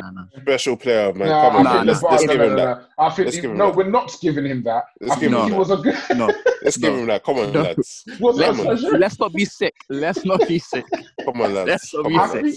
I think what he was better than the quality that we had. And because he was able to execute the basics of being a competent midfielder well, which our previous midfielders were unable to do, it made him look a lot better than he was. And I think a lot of people also had nostalgia for that Bilbao team that popped us. Like, he was crazy in that game. He moved wicked in that game. Come on. He moved back in that game, though. Yeah, he moved wicked in that game. They destroyed him. They destroyed him. Hey, those names... They're crap. Well, boy, that game, they were playing that like game, and say those, bro. Who was the one who absolutely walked through the defense? He doppied like 4 men. And all he was doing... No, it wasn't... Are you sure it wasn't Susaeta? He was literally moving it from left, right foot to left foot, right foot to left foot, right foot to left foot, and then he went to slot and he just missed it. And like he had Van der Sar on the ground. I think he had Van der Sar on the ground. Yeah, I think because of that Bilbao performance, a lot of fans held that team and overrated some of the players. Like, the player that we saw that night is who we were signing. And obviously it was like, did it take us a couple of summers to get Herrera, or was it? That game was 2013. We got him. No, that game was 2012. We got him in 2014, yeah. Exactly. So what would you not think of whichever Herrera you're thinking of said, but Bruno and Herrera midfield? The thing is, whatever, like, if it's most of the Herreras, that guy was so whatless defensively. He would just go everywhere chasing the ball. So having that in midfield with Bruno and Pogba, that's disgusting. But then having the Herrera that was under Mourinho, who was just so safe and just just no Herrera at all. just none, man. Just none. I think that Herrera that we got didn't quite get over the lessons of Bielsa, and he just thought he had to constantly press. Yeah, it took Mourinho coming in for him to behave himself. Still, yeah. Cool. So he was good for like half of that season because he had a mix of everything. But then after that, he just became one of the most basic players I've ever seen in my life, and I'm so glad. I'm so glad he's out. And now he's playing right back at PSG. Levels, man. Got a question from Master of Gap. After watching this game, my opinion of Evra totally changed. He was just mid. The second goal Kaka scored was 100% his fault. What do you not think? Do you know what? What do you blame for that Kaka goal? Nah, man, that's nobody's fault, man. Do you know what it is? It's one of those ones, where one, it starts from the other end. So it starts from the other end. So we don't even. I can't even remember how it actually started. So it starts from the other end anyway, and then obviously it gets to Evra and Heinz. And what you have to see is, like, you know, they didn't communicate. Yeah. Because they didn't communicate, both of them two have tried to go with, you know, basics of defending. And that's happened, didn't it, man? It happens, bro. We've seen dumb shit we've seen dumb shit happens all the time. But because it was on a bigger stage, it makes it more funny. Do you know what I mean? I don't think Evra's mid at all, man. I feel like he offered, you know, a outlet, but it's difficult as well because you had Ronaldo on your side. So one, you know, he ain't helping you. You're on your ones, mate. And then two, on top of that, everything he does in regards to the attacking phase is so selfish. So even when you're making the overlapping run, he should slot you. He's not doing it. He's cutting in and shooting. And you know, it's just an inshallah, yeah. So you got to feel sorry for him, man. He was definitely holding down a lot of that left flank on his one. So no, man, I sympathise with Evra. I definitely feel like he's a good player. That goal was literally like you could play the music. There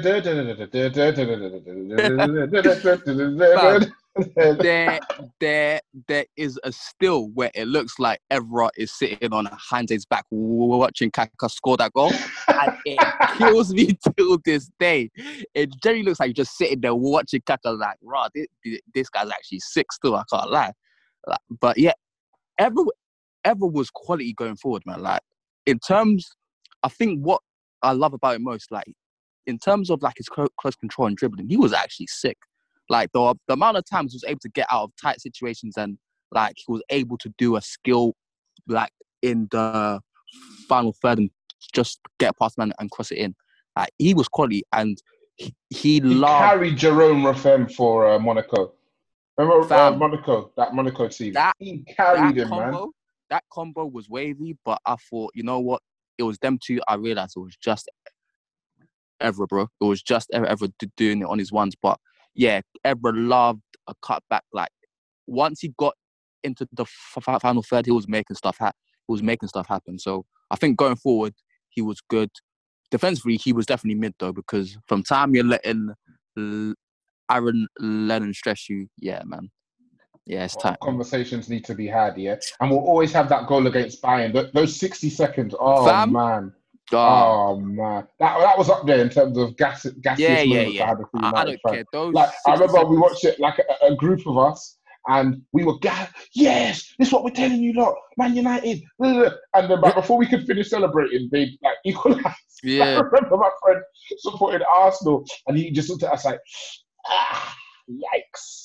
Fam, Evra defensively on those 3 goals, nutty. he was crazy. He loves the game, man. He loves it. He crazy. And we got a question from Mo One Ups. What player in today's game could you compare 06-09 Rooney to? To me, he's everything Firmino stands wish he could be. Truly making the game. He's nothing. He's nothing like Firmino. Absolutely nothing like Firmino. Absolutely nothing like Firmino. Don't ever. You know what he's similar to? Do you know what he's similar to? Who? He's similar to Mbappe. Like the all action. That's the only one. Yeah, like all action, like pace, power, just taking people on, banging it. Like, I just feel like them two are quite similar in the way that they play. Yeah, I think Mbappe, with Mbappe, I know how people must have felt when they faced Rooney, because, boy, that guy just scares the life out of me. Just those 2 legs, yeah, that's when I knew that this guy was truly mad, because whenever he got the ball, my heart just went up. Like this guy, yeah, man. Like, Rooney, yeah. Like, right now, there's not too many of players. There aren't too many players like him, because, of course, like, Rooney grew up on street football, in it, and you can see the cage football in Mbappe, and just like the aggression, just the tenacity, just like, it's just that Raw. There's raw, but it's Fam. refined at the same time. Yeah, like the thing is with Mbappe, like he shows it in terms of he shows it in terms of like getting goals. But Rooney was just all over the pitch. It was just that Rooney was just a madness, like tenacity just to do everything. He was top quality, man. Yeah. For real. So yeah, don't be comparing him to guys like Firmino. You do that again, you're getting blocked, mate. Shane Dowley 97. Who are you taking between Rooney or Aguero? Rooney, yeah. All right, lads. Quick one. Who you taking? Who am I taking? Career for career. Aguero. Really? I think Rooney fell off too early for me. His best years were cold, and the best Rooney's probably better than the best Aguero. But Aguero's still clapping like a madman at 31, and Rooney fell off too early for me. Do you know what? I think Aguero was going that same way. I think he's lucky he got Pep. Yeah, he's definitely. Remember, like the whole Aguero good player thing, and everyone's always been like, "Who you, Aguero good player? Aguero good player." Yeah, he now, in comparison to what he was when he was younger, in terms of like can carry the ball, beat play. Like I always compare that they were always similar players to me. Yeah. Like in terms of tenacity, in terms of like build. Obviously, Rooney's a bit taller, but they kind of both had that like stocky, squat, big thighs. Like they wouldn't necessarily like beat man with like skill, but they just find that the bulldog their way through. Powerful shooting. Obviously, Aguero didn't necessarily do the dog work that Rooney did, but I always saw them as similar sort of players. And you're right. When I said good player, it will always into the fact that his game has become so much more limited than it was. And he's been this player for the last few years. So now he plays in between the posts and all about getting on the end of chances. So, like, I think with Aguero, like, there was even a time where Pep dropped him for Jesus because it was like, Jesus is doing better number 9 work than you. Like, we have to remember, up until Pep came in, Aguero didn't play as a lone striker. He was playing as part of a 2. Like, even like his best work came as part of the 2 with Dzeko, with Tevez, with Forlan, etc. So, like, I genuinely think he is just lucky he got Pep because he's got the doping, he's got he's got the doping, he could just stay up top, he's got all the things to do all the work for him. With Pep, you're getting up front, you're getting 7 tap-ins a season. Minimum. Exactly. So like So you said take 7 goals off every season's tally, yeah? Bro, like he is able to stay between the posts because like if he moves from a certain area, Pep isn't going to play him. Like, so he's been able to conserve energy. I swear to you, if they gave him any other manager than Pep, Aguero would be back in Argentina. 100%. He would be back in Argentina 100%. With Tevez. Do it. Yeah. Boca Juniors, yeah? Fam, Boca Juniors. He'll be back like he'll be or something, bro. Aguero will be chopping up steak in Gaucho if it wasn't for Pep, bro. Like, and the thing people forget this guy had a car crash, you know, on the way back from a concert. This guy's whatless. He's a proper whatless youth. He's so lucky he got Pep, you know. And then when I look at kind of like other than the goals and that, I just look at things that they've demonstrated to me over their career. And player for player, Aguero can't touch Rooney in regards to all-round player. Yeah, the only thing big moments cannot touch Rooney when it comes to big moments. It's mad. And then on top of that, of that, Rooney showed to me when he wanted to do that, and he wanted to score goals, and he had to score goals for the team, he could. Like, and he said to himself, that's not really his thing. He more so wanted to be involved in the game, but he done it for a couple seasons. Just to show, man, what you're doing is quite light. It's quite light. I can do that, you know. It's something like, you know, if you want, I can do that on a week. I could do that this season for you, but next season I'd rather go back to my role and assist my striker and get the 20th prem. Do you know what I mean? Like, Rooney is just is another. You know what's mad with Aguero? He has the biggest moment, and he can come up with clutch moments, but not he doesn't do it at the top level in the Champions League. Rooney has done it, bro. He's done it in Champions League, and Rooney, like, fam, the fact that he's a player who's able to say, you know what, I didn't even like just scoring goals, man. Like you could tell he didn't like do, like he could do it, but he just wasn't enjoying it. So for a player to be like, you know what, I would rather just be involved with play. Yeah, he's one of those players who likes to have the ball. He likes to be involved in the play. And like being a striker sometimes is such a thankless task. Like I'll never forget. I think I was reading something Capella was talking about with Marco van Basten, and he was talking about like in a game we could win 1-0, and he grabs a goal in the first 10 minutes, and all he does is spend the rest of the 80 minutes making runs for his teammates, and that's a world-class performance. And yeah, I think he was comparing Zlatan to Van Basten, because I think he was saying he could be similar to Van Basten with better movement but less goals or something along those lines. But we're talking about the art of being a centre forward and how much of it is about being selfless sometimes, and the amount of runs you have to make for your teammates to make things happen. And Rooney would rather be selfless but with the ball, and he'd rather be getting stuck in and digging into challenges. So it's an interesting point you lot make, that Pep potentially did save Aguero's career and his reputation. Yeah, maybe we'll put that one on the main timeline and see what sort of response we get.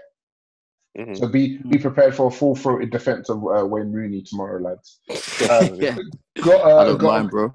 Got a question from OZBNJV2, Osbin Jv2. With Woodward and Dortmund shooting down the Sancho move, who do you think Man United should be looking at as an alternative? They didn't shoot down the Sancho move, fatted. How do you know his head's fat? I don't know. It's just... His head isn't fat, so please kindly retract your statement. No, you're fine.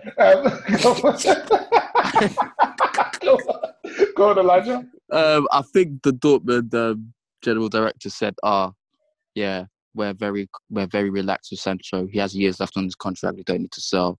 We see what the transfer window, see what the coronavirus is going to do to the transfer window. But to be honest, like, that just sounds like a selling man. Like all these stepping stone clubs, you always know when they're about to sell a player, because they keep talking about years on the contract. They're really relaxed. They don't need to sell.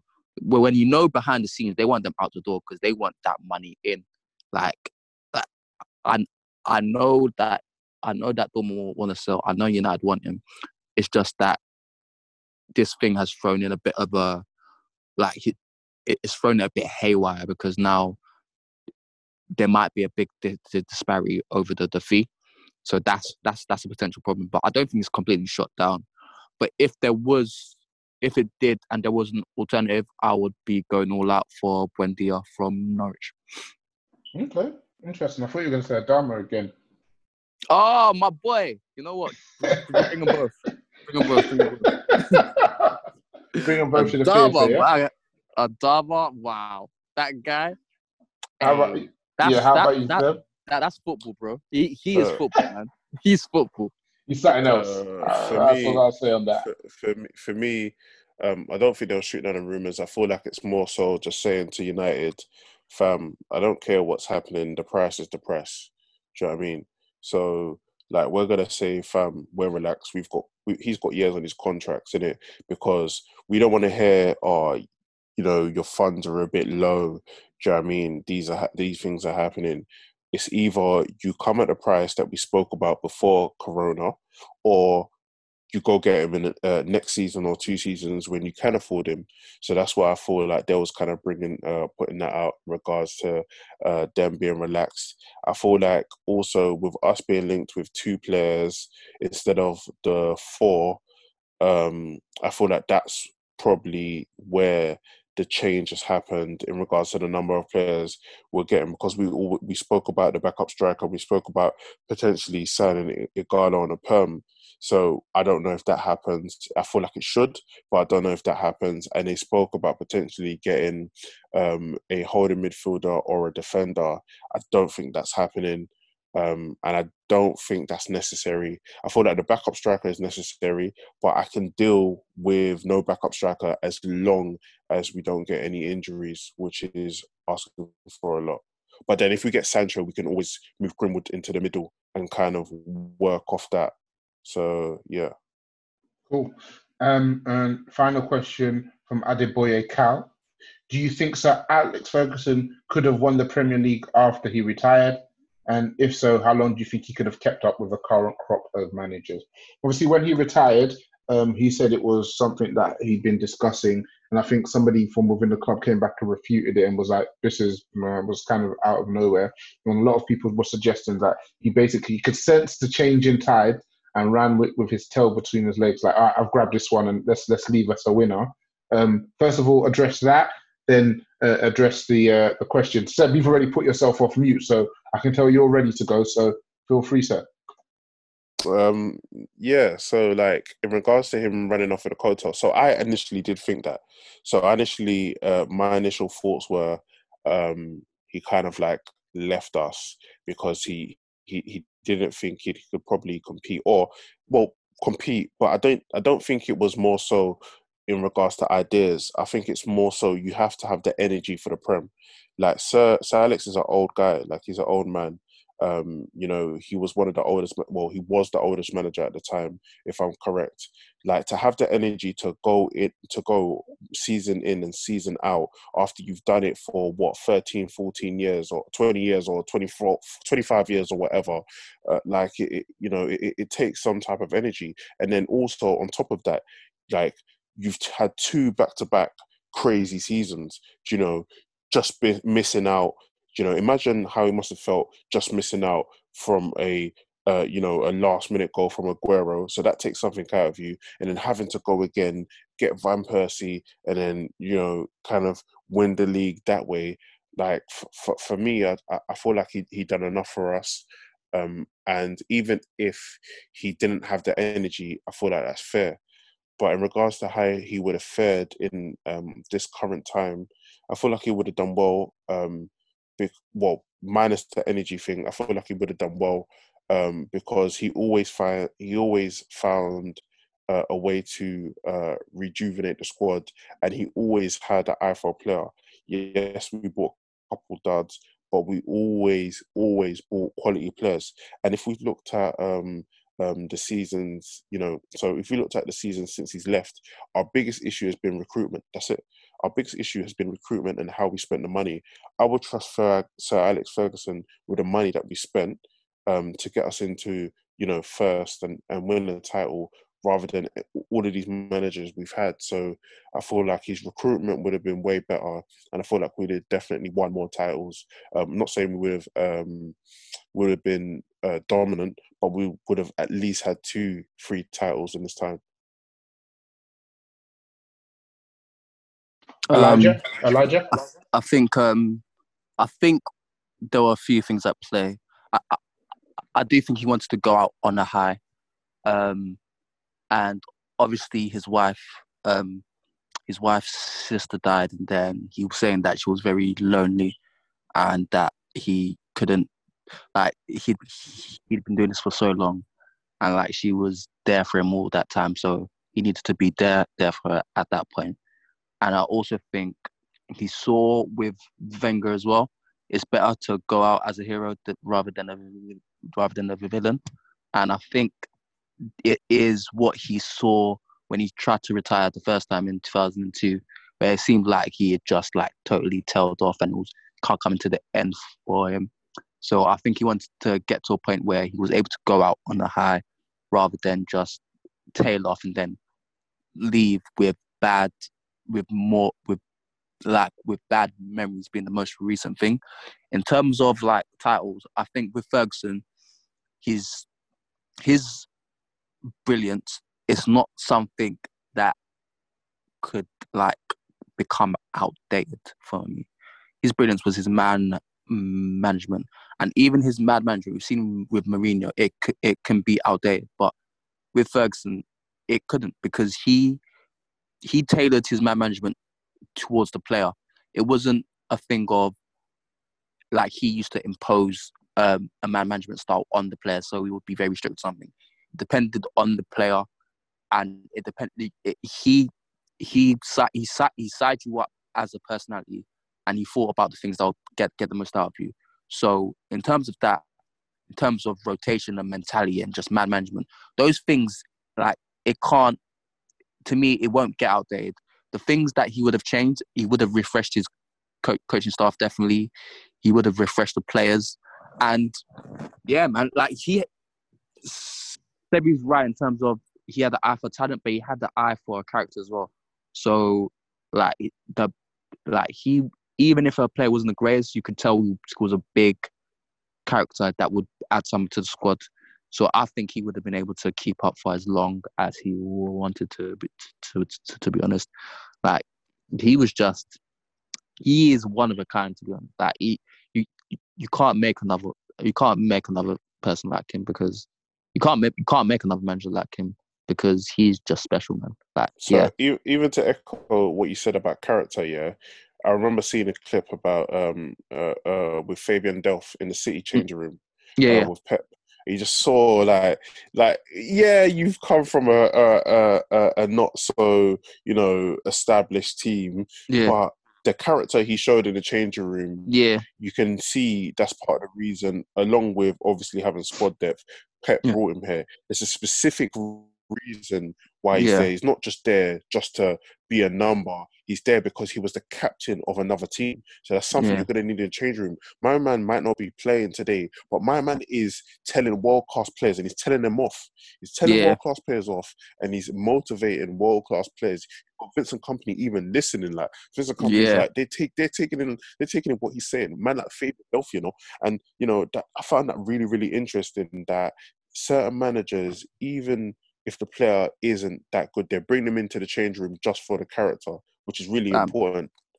Fam, like, even if you think about this Liverpool team, players like Milner, he's been around the block. He's been there for years, and you can just tell he is a proper, he's proper hardened character. He's a proper pro. Look at the conditioning he's in. Fam, you have to have those players who just maintain standards. That's the one thing I've learned. Like, as much as we talk about the lack of talent in the United team, we just don't have people that just maintain standards anymore. You saw it with Ferdinand and like Rooney and Keane. Like, there were standards to maintain. Like, that's because you had to meet. This team isn't really, like, Pogba's one. He's one at the highest level, but he's a different kind of character. He's younger and he's from a different generation. And those sort of players you mentioned, they're a bit of a throwback. They are a bit of a throwback, and I think they're fewer and far between, and it depends on upbringing, etc., etc. And, you know, Pogba was a player who was earmarked for great things by the time he was a teenager. So he's always kind of grown up with a certain privilege, you know, in comparison to maybe a Van Dijk who had to graft. Like, he was a Groningen, he was at Celtic, he was at Southampton before he finally got his big move in his late 20s. So he's had to work hard for it. Like you say, James Milner came up at Leeds, he went to Newcastle, he went to Aston Villa, he won league titles at Manchester City. I think Fergie could have only left the way he left, because I think you referred to the season, was it the 2001 season? Or was it whatever season it was, when he announced at the start of the season it would be his last season? The squad completely fell off. I think we lost like 6 games by like December, 6 league games by December, and he just couldn't motivate them, because in their heads, you're not going to be here next season, so I don't really need to necessarily worry about you, because the next manager is who I need to be impressed, and understand. So I think he learned a lot from that, and to think that he actually went on for another 13 years after that. But it was bittersweet, and you see in other sports that some professionals will let you know when it's their last season, so they can kind of have like a farewell tour, and when they go to all the different stadiums, they get presented with memorabilia. But Gerrard. Didn't want to name no names. He's so self-centered, man. I love the way he did it, man. I love the way he did it. I think where we messed up, obviously David Gill went with him. Some people have a kind of mixed opinion on David Gill's tenure and how good he was at his job. But I think losing those kind of 2 big characters at the same time was a big blow. I think that also says a lot that probably Gill was like, Fergie always had his back, he always had Fergie's back. He's like, you know what, I don't even want to do this with anybody else. Good thing he didn't go to another club. He just said, "Nah, I'm all right." You know, Yeah, I'm all do right. you know what? I think Gil announced he told Fergie he was leaving in January. So I think Okay. I think Ferguson must. I think Ferguson might have told. I think Ferguson might have said, I think I might be leaving as well, and like give me 2 weeks to think about it." And then he came back to Gil saying, "Yeah, this is gonna be my last season." So I think them two knew from January that was going to be their last season. And I think Gil. I'm not sure when Gil announced he was going to leave, but it was definitely before Ferguson, because we all knew Woodward was coming in to replace him for a while. But yeah. I think Gil was very lucky he had Ferguson, because I think if he didn't, he would look a lot worse. I think he would look a lot worse, because anytime I saw him spoke, he looked like a coward. I'll never forget a Sky News interview where I think we just done our IPO. This interviewer absolutely rattled him about the debt. I've never seen a guy just like a complete professional, like proper big executive. He didn't want to be there. He was getting rattled by questions. Like he couldn't answer anything, and you like it even got to a point where the interviewer was disrespecting him. I'm like, this is the chief executive of United. Like, boy, wow, he looks a bit mad. But yeah, I think the thing is with Gil is like he's on the UEFA board. He was CFO at Umbro maybe or something like that. So he obviously has a good standing in the game in terms of the executive side. But in terms of football, I know that was all Fergie, man. He can keep all that claim, bro. Like he tried his hardest to claim, yeah, it was me and Ferguson. Bro. Yeah, because remember, Fergie had Peter Kenyon, and when Peter Kenyon left, for me, in my mind, he was the biggest in the game. He was the best at his job in the game, and we lost him to Chelsea. And it's like he left, Gil came in, and then we just kind of kept it moving. Like there's a little rumor that goes around that Rooney saying he wanted to leave was cooked up between him and Fergie to get the Glazers to release more funds. Like, boy, you don't want us to lose our cash cow. So that's a story I'm happy to agree with. I'm not necessarily sure if it's true, but we'll allow it. Even if that's true, the next summer we only bought Smalling and Chicharito. Didn't work. Did not work. Oh, bro. Oh, man. Yeah, you look at it and it's like, obviously we didn't recruit. Well, we didn't source a replacement for Fergie very well. I don't think somebody should ever be involved in sourcing their replacement.